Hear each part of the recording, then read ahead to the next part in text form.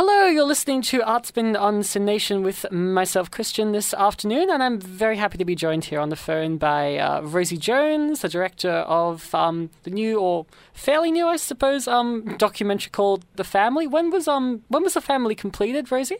The Family was completed in time for the Melbourne International Film Festival last year, so we screened it there on the last day of July. Right. And I should say, of course, welcome to the show. Thank you so much for coming on.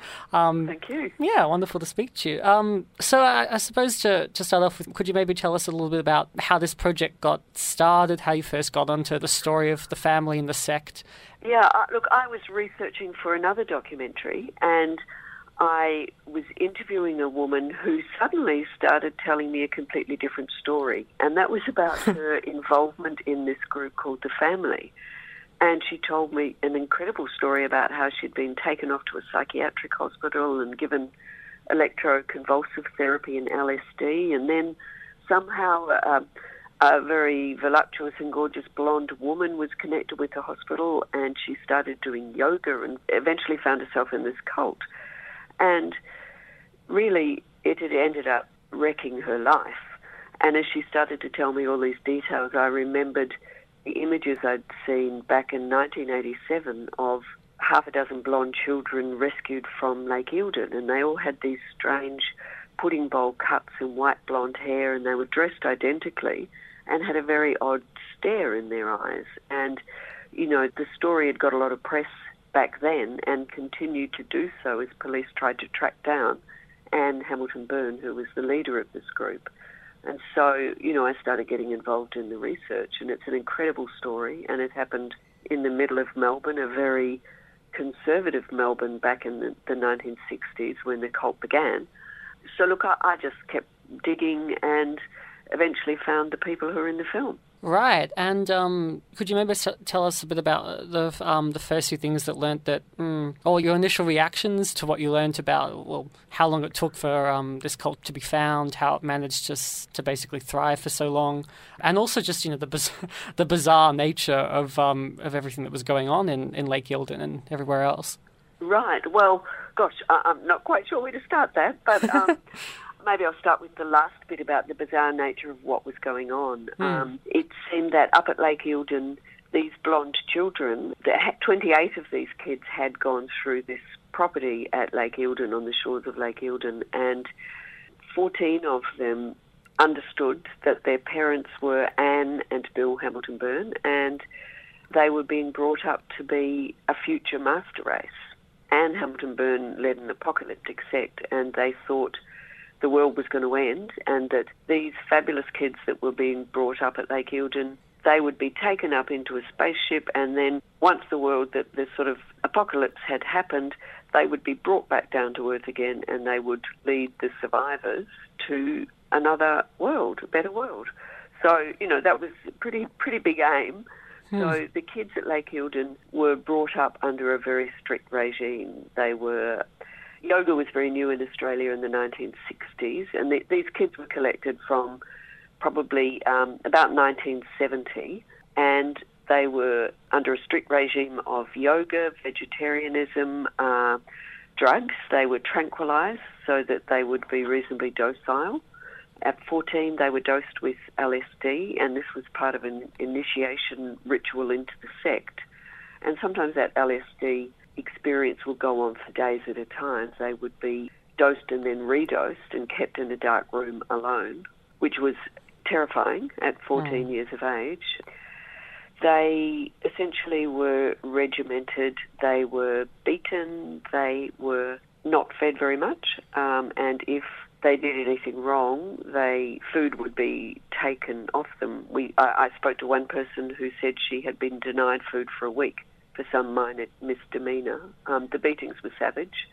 They were undertaken by Anne and Bill Hamilton Byrne, as well as people they called the aunties and uncles, who they left on the property to look after the kids when they were overseas, which they often were. So it was a vicious place, and it was psychologically very damaging for the children. While, you know, it wasn't a sort of massively walled community or anything like that, the children were actually imprisoned there because of their beliefs as much as anything else. They just had no knowledge of the outside world to speak of, and thought that if they ran away, they would be beaten up, killed, raped, whatever, that the outside world was really wicked. So it was a prison as much in their minds as it was, in a physical form. Yeah, am I answering your question? Oh, of course. Yeah. Oh, yeah. Well, I also just I knew another thing, of course, that fascinated, disappointed, rather, and I guess appalled in some ways me when I was watching the film, was the fact that yes, the police were called and did visit and spoke to the children, and what was it? They were asked if they were being fed properly. They said yes, because this was the best that they'd ever known. The education department made a visit and believed what they dressed it up as a school for the day, and that was enough to convince them. What the impressive equations thrown on the blackboard, it was a registered school. So I suppose what do you think might be more sort of disturbing, the fact that Anne and her husband Bill did these things to these children, or the fact that they were able to for so long, and in some ways under the nose of the authorities? Look, I think both things are appalling, and it is incredible that this went on for so long. And even though the property that they lived on was isolated, it was a holiday ground for Melbourne, so those kids could see through the trees down to the lake where other people were on holiday, swimming and boating and so on. So it wasn't so isolated that nobody knew. They were occasionally taken into the shops at Lake Eildon. So people saw them, they knew they existed, but I think it was part of the culture at the time that you didn't interfere. Also, I think that for the police, things like issues with children and women and issues in the home were considered domestic issues, not the issues of real policing, and this was something for the community services, not the police. So that was another sort of attitude to domestic affairs, which is only really recently changing, I think. Another major thing was that the co-founder of the sect was a man called Dr. Rayner Johnson, who was a head of Queen's College at Melbourne University, and he was incredibly respectable. Most of the members of this cult were doctors, lawyers, architects, academics, and Dr. Rayner Johnson as the co-founder with Anne. So it was highly respectable. Why? I guess people just turned a blind eye because they saw that all these very respectable middle-class professionals were in the cult, and I think they didn't believe that they would harm anybody. I think that respectability gave this group a lot of cover. And to all intents and purposes, they didn't live in a hippie commune wearing strange clothes and beads and flowers in their hair. They were all going out to work, as anybody else in the community was at that time. They didn't appear different on the surface. And so I think, people kept to themselves. They might have thought strange things were going on, but they didn't do anything. And, another aspect that I think is incredible is that some of the children who were in the intended master race were literally stolen from public hospitals. And that could happen because the sect had doctors and nurses and social workers in their midst, and they could fudge the paperwork. So, the sect had access to all these levels of power and authority that often is not the case with other cults. So, and they had their own, they actually owned a private psychiatric hospital where Anne would recruit members and also take people for their LSD initiations. So, they had it really all sewn up in that respect. It was a very respectable cult on the surface. Yeah. And you wouldn't expect the aunties and uncles who looked after the children were, experienced nurses and school teachers. So you don't expect those people to also be vicious to children. But that, unfortunately, was the case. I guess it's sort of one thing once the cult has sort of gotten to that point of influence. But what was your interpretation of how the cult sort of got to that point? In the early days when it was just even and the sort of schoolgirl who was looking at the private school students and sort of experiencing that envy, to get to that point of, I guess in some ways you could call it, invincibility even, at least to the people who, left and were too afraid to speak out against Anne afterwards. How did the sect, the family, get to that point, do you think?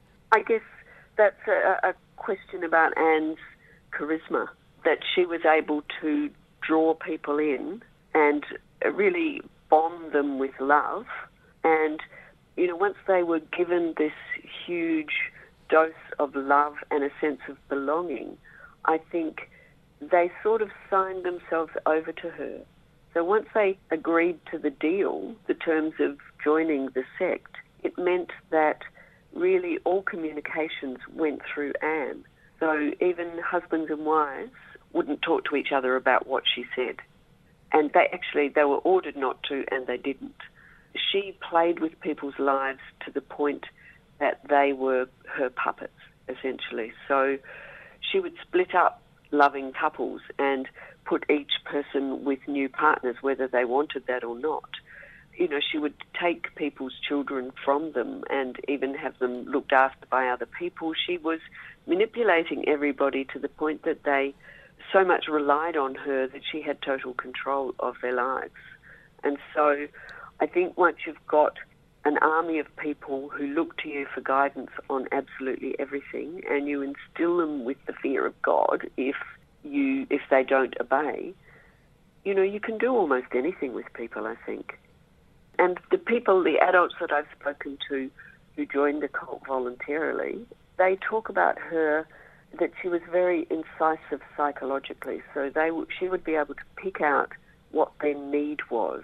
So some people felt as children that they were not loved by their families, or their mother was not well and not able to give them love. And so they always grew up with this lack. And when they say that when they met her, they just sort of crawled towards her like a moth to flame, because she was offering to fill up that need that they had, a really strong need. And everyone has something like that. All of us have something that's not quite satisfied, a lack in some way. And she was able to very cleverly perceive what that was and individualize what she offered that person. Or she would use guilt. She would make people feel guilty for something they'd done in their lives, and she would somehow blackmail them with that. So, look, she had a lot of psychological strategies that meant people were bound to her incredibly strongly, and I think people just didn't betray her for a very long time, and then gradually, as things got very bad, they started to betray, and that's when things started to unravel. Mm. And of course, she's certainly unfortunately not the first, and probably won't be the last person, I guess, to prey on these sorts of insecurities and this damage. And I remember some of the interviewees were saying that even after they'd left the family, they had to be careful not to just join another cult immediately after. Yes, absolutely.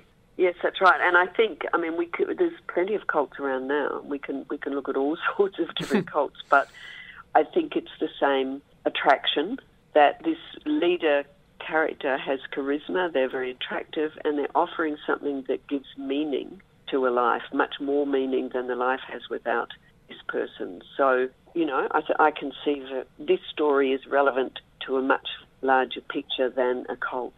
Mm. And I suppose, are you hoping that so throughout, for example, the Q&A screenings that you're doing, and the general sort of release of this film, that people will realize that this does have those broad implications, and it's, I guess, more than just sort of a curiosity. Yeah. Yes, absolutely. I see this as much more of a universal story about human psychology. That it's about what we do for love. It's about notions of loyalty and family. Yes, I think while it's about this one particular cult, it's actually about our human nature, really. I think it asks lots of questions underneath the surface of the story of this cult, yes. Right. Well, I certainly hope so. Oh, yeah, absolutely. And yeah, I think it's it's great that today, for instance, you're having a Q&A screening where people, even if immediately they're not thinking about the universality of it, hopefully it will get drawn out in the question time. Yes, exactly. Yes, and we're lucky with the questions we've got. Anna Grieve, the producer, and myself, but also Lex DeMann, who was one of the police investigators. And at each Q&A session, we've got one of the former children who have graciously agreed to talk. And people always find that fascinating. I mean, there's always so many questions at the end of the film, which I think is terrific. It's a opening of a discussion about all these sorts of issues.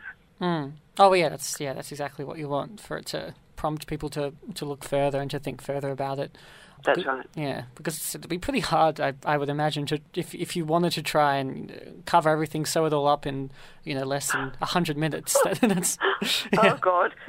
I mean, the other thing that we found in making the film is that every time you answer one question, there's always another. And the sect had tentacles that reached out in all sorts of different directions. So, I mean, we haven't even in the film really touched on some of the more international things, like that they had a property next door to the ashram of a man called Swami Muktananda, who was another yogi and leader of this very large international movement that Anne was trying to take over. So there's a whole sort of American part of the story. There's also connections through the LSD use with the CIA and mind control programs that they were running at that time. So we just found it was enormous. And there's still so much information coming out and so much stuff that we just couldn't fit into what we've already got. I mean, we know this is the beginning of a discussion. It's certainly not the end, that's for sure. Yeah, definitely.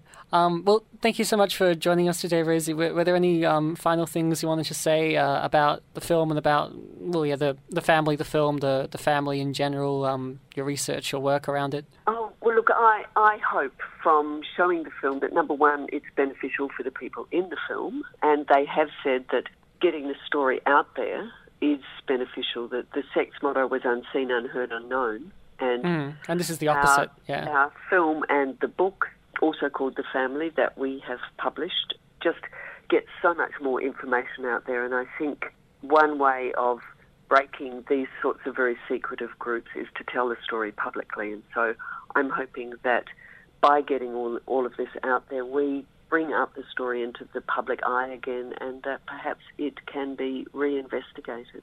That's what I'd like to see, and that some of the people who have suffered so greatly as a result of being either born into the cult or choosing to go into it and then leaving, I hope that some of those people can be compensated in some way for their pain. Definitely, that's a really tricky one. How could that be compensated? But yeah. Anyway, that would be my greatest delight if something like that could happen, if it is reopened and looked at. Well, of course, yeah. These are real people in the film, after all. So that's right. Yeah. Well, yeah. Thank you so much again, and best of luck with the rest of the release of the film, the Q&As, and your aims with it. I hope it does do as much as it possibly can for the victims, I guess, of the cult, and also just of any other cults that are out there. Yeah. Terrific. Well, thank you very much. Great to talk to you. You too. Thanks, Rosie.